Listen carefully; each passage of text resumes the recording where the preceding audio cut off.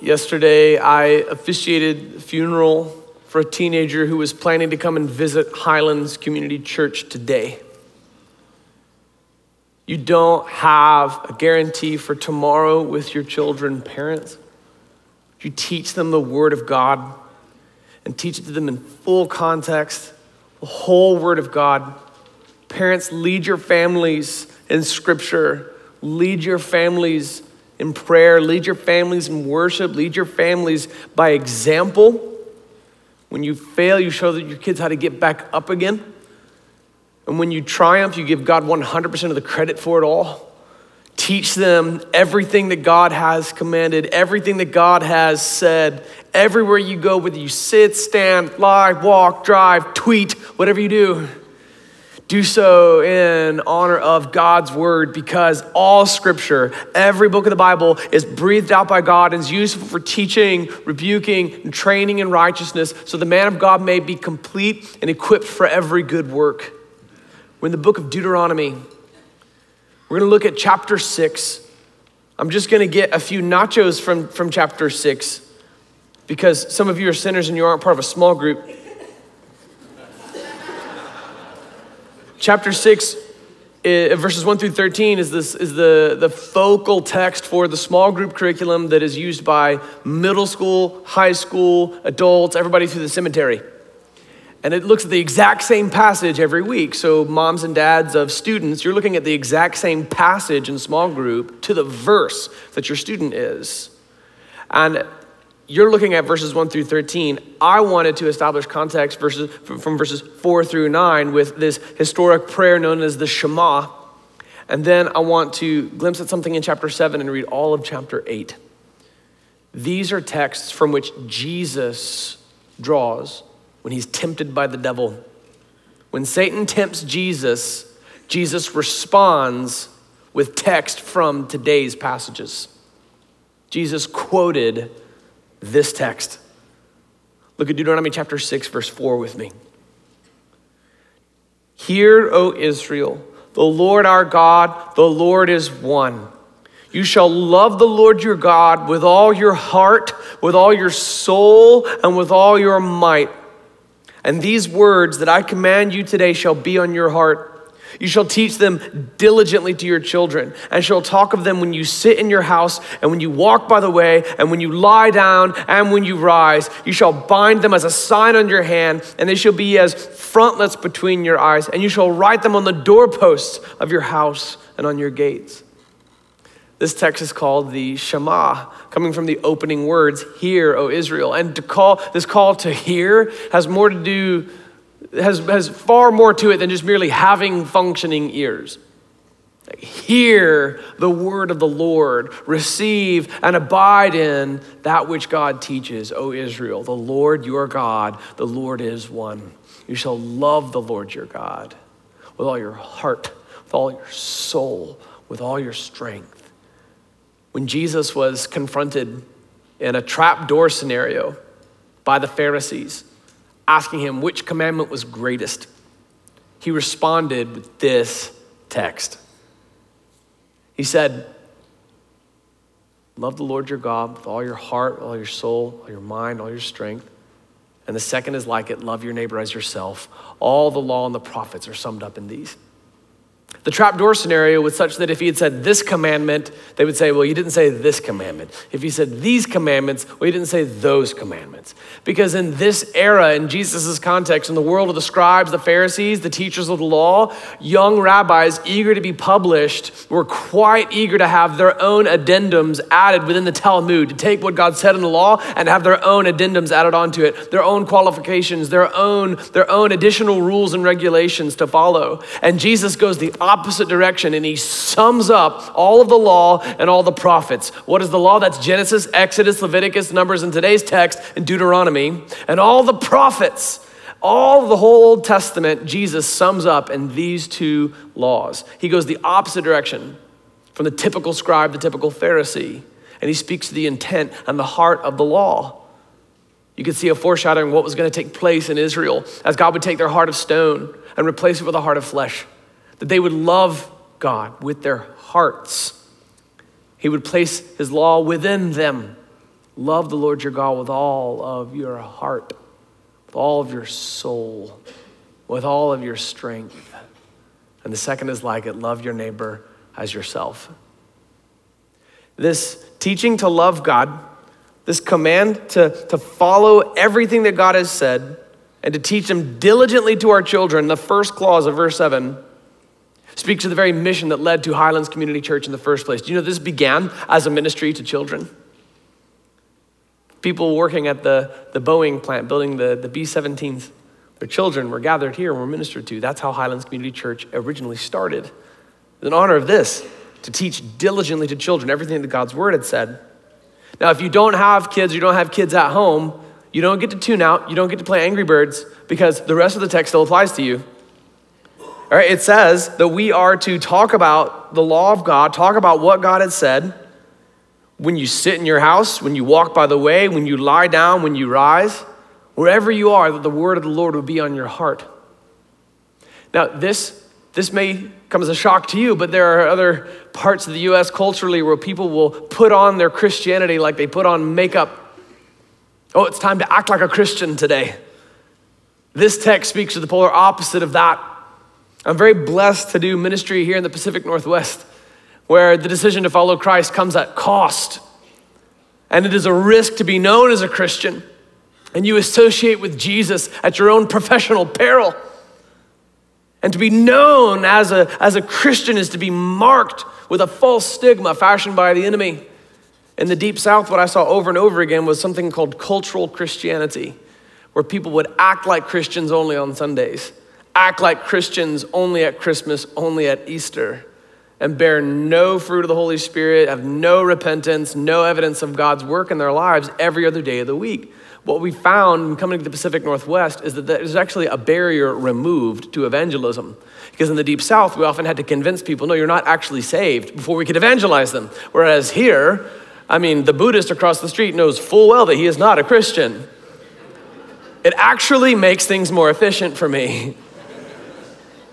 This text says that there can be no cultural Christianity, no Sunday-only Christians, no CEOs, Christmas, Easter-only Christians.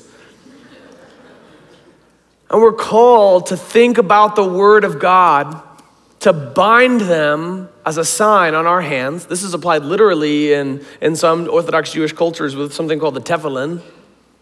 This cord wrapped around the arm, or as frontlets between the eyes. This is also applied literally in some Orthodox Jewish cultures through the phylacteries, this little box that is bound around the head right here between the eyes with a copy of the law written on it. And on the doorpost of your house and on your gates. Some of you have actually abided by this inadvertently. If you've bought some piece of artwork at Hobby Lobby that you put at the front door of your house, and it says, "As for me and my house, we will serve the Lord." Have you ever seen these artistic renderings of that verse? That's a mezuzah. You did something accidentally Jewish when you bought that. It comes from Deuteronomy 6. It comes from the Shema. Households in Spain, older homes have these indentations at the threshold of the door. That's where the mezuzah was embedded.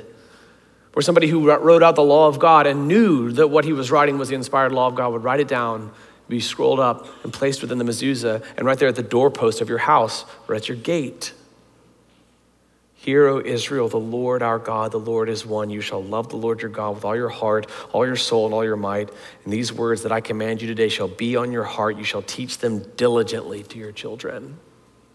That word diligently makes this all the more difficult, doesn't it? This is a hard book. This is a big book.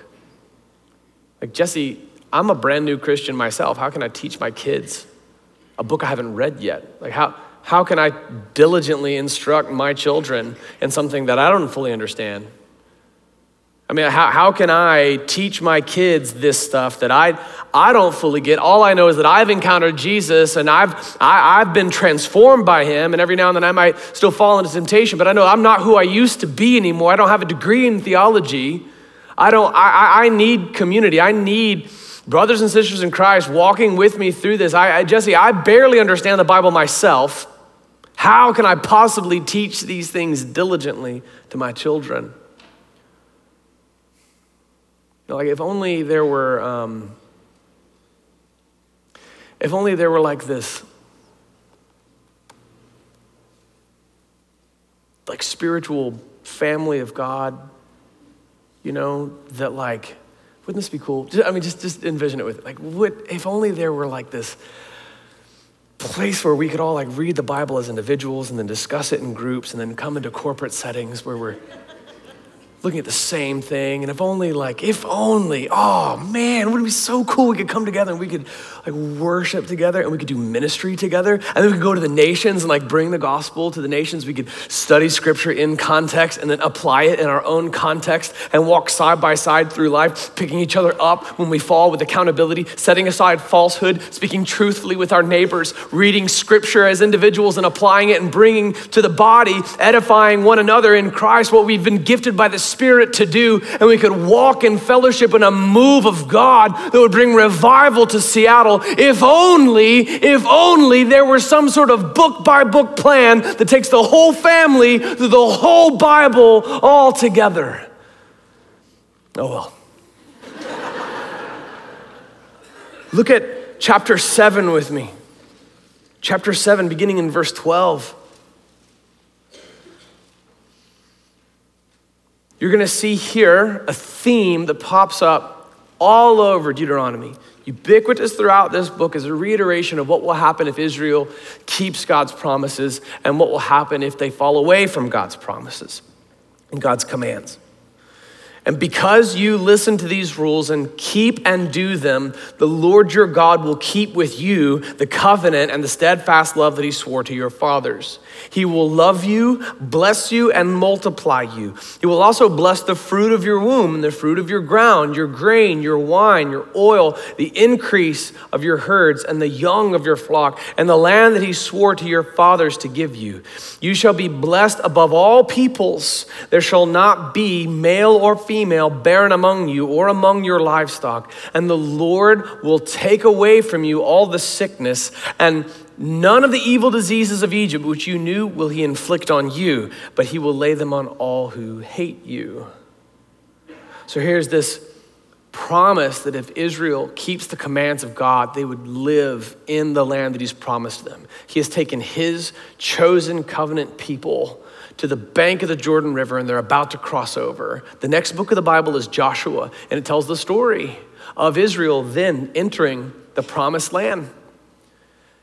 God has promised to be with his people. You can see some of the conditional promises throughout this. This is one of the distinctives between God's covenant with his chosen people of Israel and the way that we, as the modern New Testament version of Israel, experience God. These are conditional promises that if they would keep the commandments of God, that it would go well with them. And it's also followed by warnings. If you fall away from God, then you're going to experience some of the same afflictions that your enemies have experienced in the past. God has promised to be with them just as he promised to their forefathers. This connects the events of Deuteronomy all the way back to the book of Genesis and God's repeated promise to Abraham. He's promised that they would be blessed above all peoples. Verse 14 says something that may have stung your heart. There shall not be male or female barren among you or among your livestock. If you're struggling with fertility, experiencing miscarriage, I want to again invite you to be a part of Aiden's Hope, the conference that we put on as a church for bereaved parents. It's opening up a brand new track this year to include families experiencing infertility and miscarriage. When I see this text, I actually see hope that God is able. When I read my Bible, I see people facing the same affliction that you and your family are facing, and I see hope. I see God at work. I want to invite you into the hope that only the Word of God brings, and invite you into Aiden's Hope. There's something else in verse 15 that I think deserves some further exploration. It says, the Lord will take away from you all the sickness, and none of the diseases that you saw in Egypt will be visited upon you, but only those who hate you. We're going to delve deeper into this in our Tough Texts event that will be broadcast next week. But this has some pragmatic basis to it. It's not that God gave different laws with different qualifications, like, all right, guys, write this down here. Here are the apodictic laws. Like, no, that's a word that we use just to help better categorize and understand the different kinds of laws. He didn't say, like, here come the moral laws. I really mean these. Like, God just gave the law. You understand? He gave the 10 commandments to all of Israel. He gave the further specifications to Moses thereafter, as we saw last week. But all this collectively was just known as the law. We categorize them into ceremonial laws because it's just easier for us to grasp. This is how you carried out ceremonial worship. We call these apodictic laws. We call these societal laws. We call these the moral laws because they have to do with morality. These are just categories whereby we can delineate which text, which law speaks to which particular need. But the pragmatic laws, the apodictic laws, some of these laws specifically had even like hygienic purposes to them. In Deuteronomy 19, you see this bizarre and like disturbingly detailed procedure given for burning a heifer and including within the water ashen wood. And the result was this water that was used to dip the robes in. Whoever did the process was considered ceremonially unclean for a time. Okay, if you read it at face value, like burn the heifer and the dung and everything, you're like, I'm not gonna get a tattoo of any of the verses in this chapter. Right? There's nothing, not a single tweetable verse in the whole portion of the book. What you're seeing, I believe, is the advent of detergent 3,200 years before it was found in any other culture. To burn these substances was to produce lye. It was to produce the ingredients in soap. It was to produce an ingredient found commonly in modern day laundry detergents. And the fact that it called for the one who carried out the sacrifice to be isolated, the one that whoever touched his body was then to be isolated. Any container with an open lid was to be considered unclean. Like, I think this is describing hygienic practices centuries before germ theory was published. I think that this is partly why Israel is the only historic ethnicity who has never holistically experienced a plague. Because of their adherence to these laws. Everybody else was eating shellfish. The Jews were spared that plague. In fact, this has caused problems for the Jews over the centuries. The Jews would be the only people in a given culture not experiencing a plague, and they would suspect that the Jews caused it. But it was because they were adhering to the apodictic law of God. They were spared these diseases. That's why I think it's quite pragmatic in verse 15. And the Lord will take away from you all the sickness, and none of the diseases that you saw in Egypt will be visited upon you if you adhere to my law. I think that was less prophetic in nature and more prescriptive. I think it's quite direct and quite clear and quite pragmatic. Again, we'll delve into that more deeply in tough texts. Let's look at chapter 8 together now. Chapter 8. The whole commandment that I command to you today, you shall be careful to do, that you may live and multiply and go in and possess the land that the Lord swore to give to your fathers. And you shall remember the whole way that the Lord your God has led you these 40 years in the wilderness, that he might humble you, testing you to know what was in your heart, whether you would keep his commandments or not. And he humbled you and let you hunger and fed you with manna, which you did not know, nor did your fathers know, that he might make you know that man does not live by bread alone, but man lives by every word that comes from the mouth of the Lord. Have you ever heard that verse before? Who in the Old Testament quoted that exact verse? In the New Testament quoted that exact verse? That's Jesus' words, right? Jesus quoted from exactly this text. Did you see how God just gave the reason why some of their afflictions and their wanderings and their difficulty? Now, how many of you likewise are in the midst of a difficulty, a desert season, a famine, and you're wondering why? I can tell you exactly why God did this to his Old Testament people of Israel. It may pertain to why you're experiencing difficulty. And when I read my Bible, according to verse 2, it said that God did this so that he would humble them and test them to know what was in their hearts. Is it possible that your own current desert experience has been visited upon you by God so that you would be humbled, so that you'd be tested? Would you take a minute, if you're in the midst of that kind of desert scenario, would you take a moment to actually thank God? Would you, this is gonna be bizarre, but according to the book of James, it's quite appropriate, actually consider the whole opportunity itself pure joy. Consider the whole opportunity joy, because this testing of your faith develops perseverance. And perseverance comes about only one way, through difficulty. It doesn't come about through an injection. That would be great. It comes about through difficulty. Consider it pure joy when you face trials of many kinds, because you know that the testing of your faith develops perseverance, and perseverance must finish its work so that you would be mature and complete, not lacking anything. Consider the whole opportunity. That's what it is. It's an opportunity. Consider it all joy. Now, you may have come from a church that didn't teach the whole counsel of God, and you may have come from a church that didn't give you the word, and so you may have been under the impression before you came to Highlands Community Church that God only gives us candy. He never gives us difficulty. And you may have had an inaccurate, unbiblical view of God.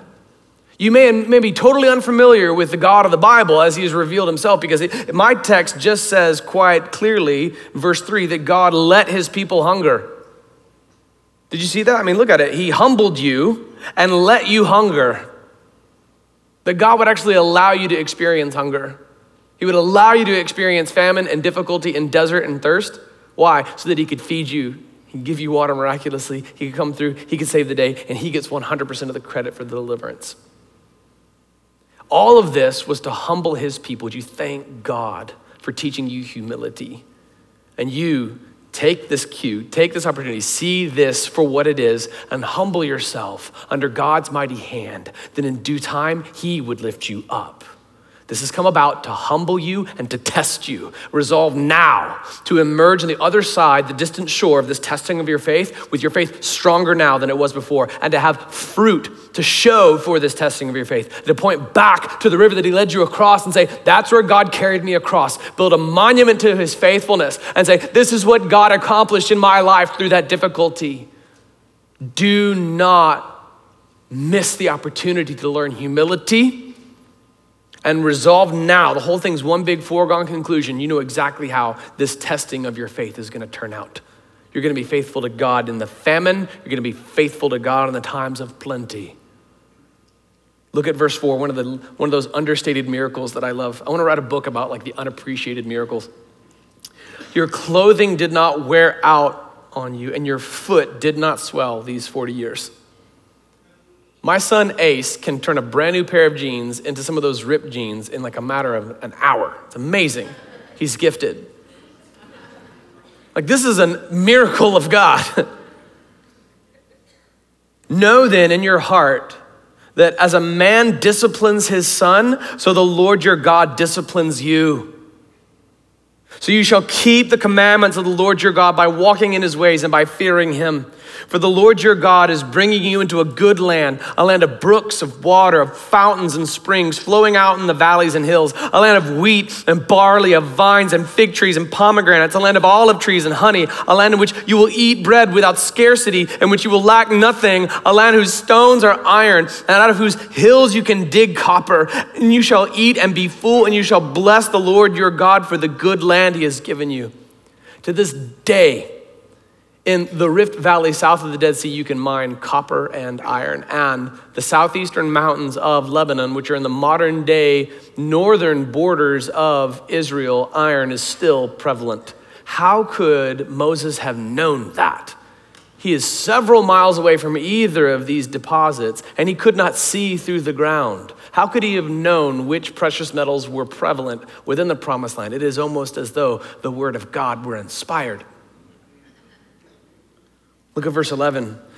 Take care lest you forget that the Lord your God, by not keeping his commandments and his rules and his statutes, which I command you today, lest when you have eaten and are full and have built good houses and live in them, and when your herds and flocks multiply and your silver and gold is multiplied, hello, modern day prosperous United States of America, and that all you have is multiplied, hello, modern day Seattle homeowners, then your heart be lifted up and you forget the Lord your God who brought you out of the land of Egypt and out of the house of slavery, who led you through the great and terrifying wilderness with its fiery serpents and scorpions and thirsty ground where there was no water, who brought you water out of the flinty rock, who fed you in the wilderness with manna that your fathers did not know, that he might humble you and test you to do you good in the end. Beware lest you say in your heart, my power and the might of my hand have gotten me this wealth. You shall remember that you shall remember the Lord your God, for it is he who gives you the power to get wealth, that he may confirm his covenant that he swore to your fathers as it is this day. And if you forget the Lord your God and go after other gods and serve them and worship them, I solemnly warn you today," here comes the warning, "that you shall surely perish. Like the nations that the Lord makes to perish before you, so shall you perish, because you would not obey the voice of the Lord your God." So it opens up with an explanation as to why they would be in the desert. It's to test them. It's to humble them. And it closes with the warning that if they fall away, they will likewise experience the same kind of affliction that God visited upon their enemies. And in the meantime, in the midst of this chapter, is a warning on how to make sure you survive prosperity. Because a prosperous time can be the most difficult thing that visits your faith. You can kick back in your house on your recliner that you bought with your own money and say, "I think I'm okay. I think I've got this. I think I'm okay." And then this is a stern warning that it is the Lord who makes you able to get wealth. That God gets 100% of the credit for all of this. These are the texts that Jesus draws from when he's tempted by the devil in the desert. Here's Matthew chapter 4. Then Jesus was led up by the Spirit into the wilderness to be tempted by the devil. And after fasting 40 days and 40 nights, he was hungry. And the tempter came and said to him, "If you are the Son of God," that's quite a premise, "command these stones to become loaves of bread." But he answered, "It is written, man shall not live by bread alone, but by every word that comes from the mouth of God." We know that verse.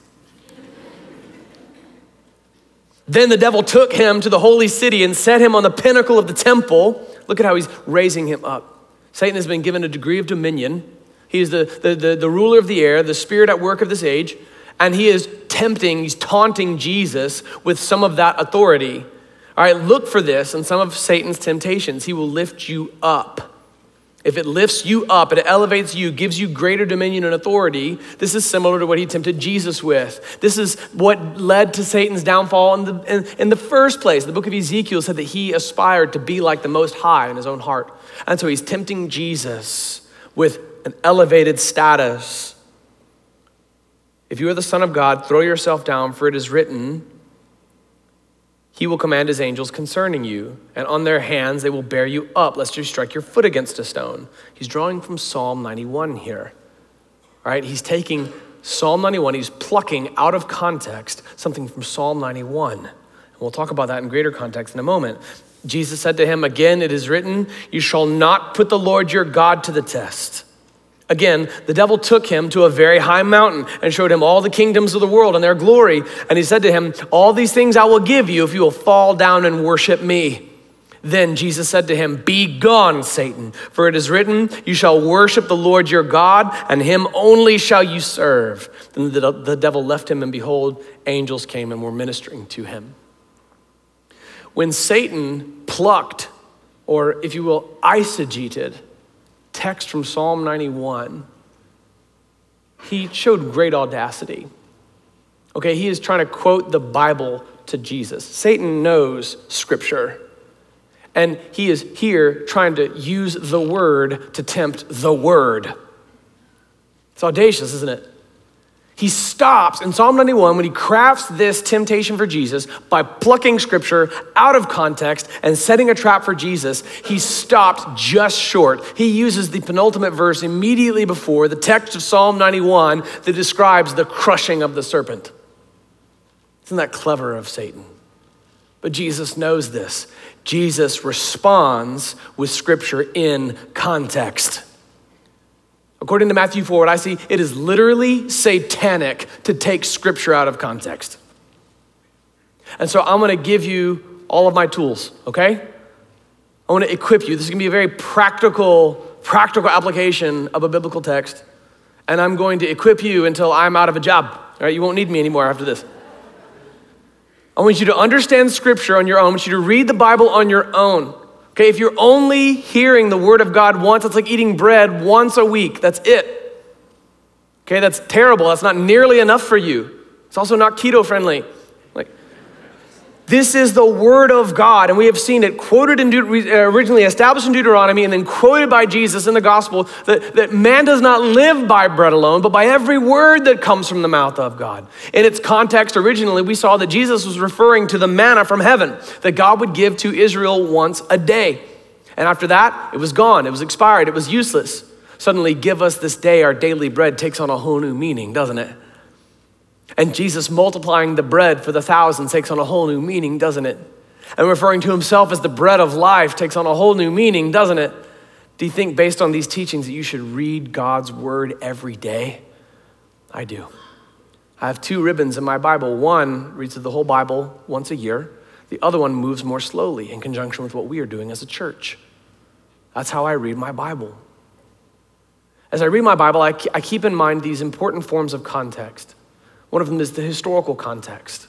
Keep in mind the historical context, the original earthly author and his original earthly audience. When you understand that Peter was writing 1 Peter to the persecuted church throughout Pontus, Galatia, Cappadocia, Bithynia, and Asia in the year 64, being persecuted by Nero, wherein believers would be set on fire to light up the streets, it takes on a whole new meaning when you read him say, though now for a little while you may have had to suffer grief and all kinds of trials. These have come so that your faith, which is of greater worth than gold, which perishes though refined by fire, may be proven genuine and result in praise and glory and honor on the day that Jesus Christ is revealed. When you realize that you're reading a contraband manual for persecuted Christians surviving Nero, the text comes to life, doesn't it? Understand the original historical context. Who wrote it and to whom did he write? Why did he write?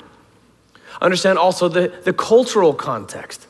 The people of the Bible lived in a different culture than our culture today.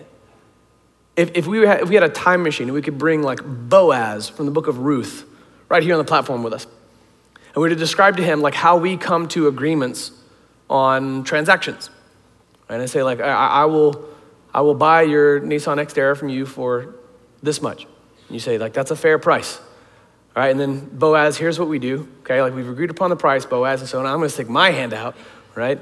And she's gonna stick her hand out, and then we bind our hands together, and then we move them up, and then down, and then back up again, and then back down again, and if you're feeling really generous, up again and down again. And that's how we know we have a deal. Boaz would say, it's gross. It's weird. Just trade sandals like a normal person. There's a cultural context to Scripture, and you must interpret Scripture through that cultural lens and understand what it originally meant culturally. Understand the original context of Ephesus. Understand the original context of Rome. Understand the original context. Understand also the grammatical context. The ancient Catholic Church translated the Bible into the Latin Vulgate in part because they knew that people couldn't read the Bible for themselves. It was an act of rebellion in the Reformation whereby Martin Luther translated the Bible into German for the people so that people could read the Bible on their own. Do you think it's a coincidence that happened the exact same time that the printing press was invented? The very first book ever mass-produced was the Bible, the Gutenberg Bible, to equip the people to read the Bible on their own. Now, a funny reiteration of that kind of came back up in the Protestant church, wherein people with seminary degrees were trained in Hebrew and trained in Greek, and so they knew the original languages of the Bible. Now, better than any other generation of Christian before you, you have free tools at your disposal. Okay, like I have a subscription to Logos that came with my doctoral studies. It's probably super expensive. I don't use it. Logos takes forever to boot up. I just go to BibleHub.com and it's free there. So you don't need me anymore. Go to the Interlinear Bible on BibleHub.com, see the original Hebrew, see the original Greek, do word studies, and find where these words occur elsewhere in Scripture. You can look at the original Hebrew, look at the original Greek. You don't need me anymore. Understand the grammatical context, the historical context, the cultural context. Now this one's pretty basic. This one actually is like ENC 1101, like basic reading comprehension skill. Just understand the literary context. Like, which category of literature are you reading? Are you reading a letter? You read it like a letter. Are you reading a historical book? Read it like a historical book. Are you reading something that's prophetic? Read it like prophecy. Don't interpret an historical book like it's something else. Don't interpret a metaphorical text from the Psalms like it's something else. When you're reading prophecy, understand it as prophecy. When you're reading history, understand it as history. If you look at Genesis like it were Psalms, you look at Genesis, which records historically how God created the earth, and you interpret that through the lens that you would interpret the Psalms that use metaphor and allegory, you're gonna misinterpret Genesis. Okay, again, this is not even seminary training. This is like basic, freshman English, okay? What kind of literature is it? Now, there's another kind of context that I'll employ. There's historical, cultural, grammatical, literary context, and this one's a fancy seminary word, canonical context, okay? That means where it fits within the canon of Scripture. I'm gonna look like even bigger nerd than I already look like to you, but I genuinely get emotional looking at the table of contents in the Bible, right? Here's why. Those books tell a story, man. I mean, I see Genesis, Exodus, Leviticus, Numbers, and then this text, Deuteronomy. I see the law, and I know why the law came about. The law came about because man fell. Sin entered the picture in Eden, and God made a way for man to be saved. And then I see these prophecies made. When I look at Ezekiel and Jeremiah and Isaiah, and I look at all these prophetic books, I know what they're talking about. They're talking about how the Messiah is gonna come one day. The anointed one's gonna arrive. The Savior is en route. And then there's a 400-year intertestamental period after Malachi, and then comes Matthew, Mark, and Luke, and John. And I tear up because I know that everything that was promised before is fulfilled in these books. And then I am such a spoiled kid when it comes to being a pastor in the era I'm a pastor, because I literally have God-inspired books that tell me how to do ministry. I have 1 Corinthians that tells me exactly how worship's to be done. I have 1 Timothy, 2 Timothy, and Titus that spell out for us exactly what ordination is and exactly how the pastorate works and what the qualifications are for a deacon, a deaconess, an elder. I see everything written out for me. It's so easy for me. And then I know that the good guys win in the end, that Revelation describes God winning forever and defeating evil forevermore. Do you realize that we've only had that book since the year 89 AD? So when I look at the table of contents in the Bible, I see a story just by the content of the book summarized there. Where does the book that you're reading fit within the canonical context? Moreover, how big was that person's Bible at that time? We have a much thicker Bible than David had, for example. I mean, when Moses tells us to teach diligently to our children all that God has commanded, you realize that this was the fifth and final book of the law at the time. He only had 5 books. We have a full 61 books more now. So buck up, Highlands. We're to teach diligently to our children everything that God has commanded. And we're to do so in its proper context, historical context, cultural context, literary context, grammatical context, canonical context. It's literally satanic to take Scripture out of context. I believe Jesus when he quotes Deuteronomy saying that man does not live by bread alone, but by every word that comes from the mouth of the Lord. So how, Jesse? How do we do that exactly as a church? We have some tools for you. Our whole church is aligned around this curriculum plan, and we've used it knowing that I used to write this content. And then I was the brand manager for this content. All right? And no, I don't receive any royalties from Explore the Bible. I wish I did. That would be awesome.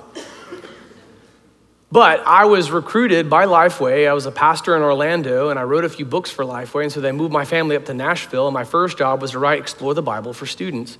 And then 6 months after that, I was moved to a different role that involved overseeing all the age levels of Explore the Bible. And so I oversaw the relaunch of Explore the Bible. When I looked at the sales data, I saw that the kids version was in the tank. When we first launched Explore the Bible for Kids, it was in perfect alignment with what students did and with what adults did. And that sounds really cool. To a senior pastor, that sounds awesome. The idea of the whole church getting in the minivan after every family gets in the minivan after worship, and they've all looked at the exact same Bible passage. Doesn't that sound cool? Sounds very cool to me. Here's the problem. It sounds utterly horrific to somebody who teaches 5-year-olds Song of Solomon for 13 weeks straight. If you're not familiar with it, Song of Solomon is like the super romantic book of the Old Testament. Imagine teaching romance to 5-year-olds for 3 months. I said, okay, I get it. In practice, it doesn't work because our sales were really big at first and then they just went in the tank. Now, sales aren't everything, but they do indicate something, right? If churches aren't using your stuff, what are those churches telling you? Your stuff isn't good. Vice president had said, look, don't bring this up. I brought it up. I took the whole kids team, everybody who wrote preschooler and baby and toddler and younger kids and older kids, all the whole team that wrote Explore the Bible for Kids. I took them out to Panera Bread, downtown Nashville, next to the Batman building. And I asked, like, what would you do if you could make something from scratch? An expository, meaning book by book through the Bible in the original context to today's context, starting with the text and applying it today. What would you do if you made your own book by book curriculum for kids? And at first everybody was quiet. I was like, come on, I bought you Panera. Like, you have to be honest with me. And then Shelly Harris, one of our content editors, what's up, Shelly, we miss you, like spoke up and said it wouldn't look like what it looks like now. And then Tim Pollard, the team leader, what's up, Tim, I love you, man, said, I would make a book by book 3-year plan so that by the time they start middle school, they've been taught every book of the Bible 4 times. And then when they enter middle school, that's when they slow down. That's when they walk in lockstep with mom and dad. I was not taught book by book through the Bible and basic Bible skills all the way through my preschool and elementary school years. Was anybody here taught every book of the Bible 4 times? I was not. And so we produced these. We already use these as a church. These are the family cards. This is what you get, mom and dad. If you have somebody in preschool, elementary school, sometimes even younger than that tells you what your child was taught. But we're also going to introduce something new this week. This is Explore the Bible at Home, okay? This is something that you can use to teach your young one the Bible, your preschool, your elementary schooler the Bible. Again, if you have somebody in student ministry, they're already studying the same passage as you. If you have a child, this is your opportunity to lead your family in Bible study. Okay, I'm speaking mostly to dads here. If you're a single mom, you're pulling double duty. So I'm talking to you too. If you're a single person, you're a family of one. This still applies to you. You don't have to take one of these, as cute as this looks. But I do want you to study book by book through the Bible with your church family. Now, this idea, dads, of you leading your family in Bible study may sound horrific. It may sound like I'm gonna look like the biggest hypocrite in the world. Like, Jesse, my kids hear what French word I say when I hit my thumb with the hammer. Like, they hear me giving a running commentary of what every other driver on the road is doing. Like, they hear the helpful tips that I try to give the Seahawks through my TV. Like, they're gonna think I'm such a hypocrite. Who am I, Jesse? Jesse, you don't know what it's like to have your own sin and then try to teach other people the Bible.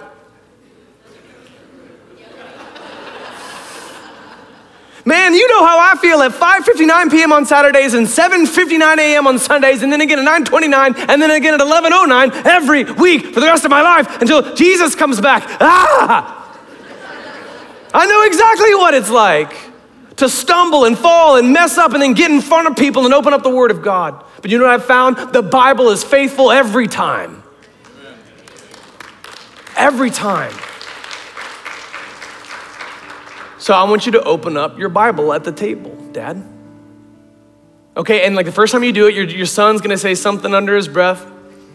Okay, daughter's gonna roll her eyes, might even like storm away and leave you sitting at the table. But you know who's gonna be right next to you when that happens? Your bride, because she is so ecstatic that you're trying to do this.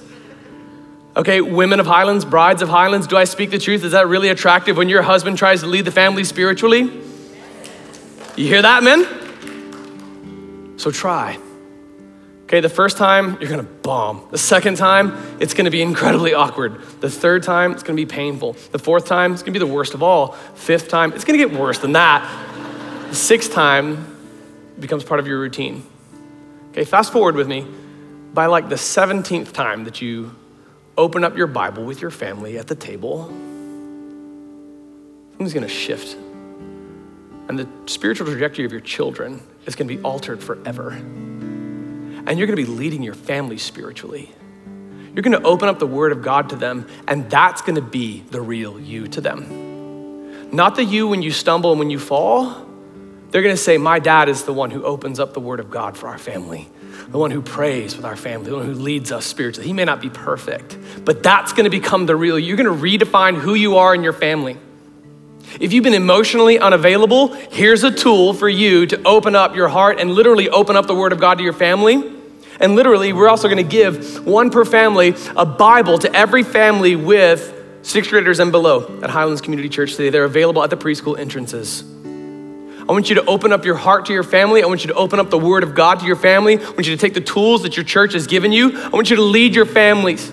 Teach them everything that God has commanded. Teach diligently your children everything that the Lord has laid out, because man doesn't live by bread alone, but by every word that comes from the mouth of God. So open this up and lead your families, men. Lead your families. Lead them straight to Jesus. Lead your families. Lead your children to God. Lead, men, book by book, with your church, through the Bible, every book of it. If you've been coming to Highlands Community Church, you hear the gospel every week, and you've been putting it off. Yesterday, I officiated the funeral for a teenager who was planning to visit this morning. You're not guaranteed next week. Do not wait to abide by the Word of God. Would you give your life to Jesus right here and now? Let's pray together. God, I believe your word.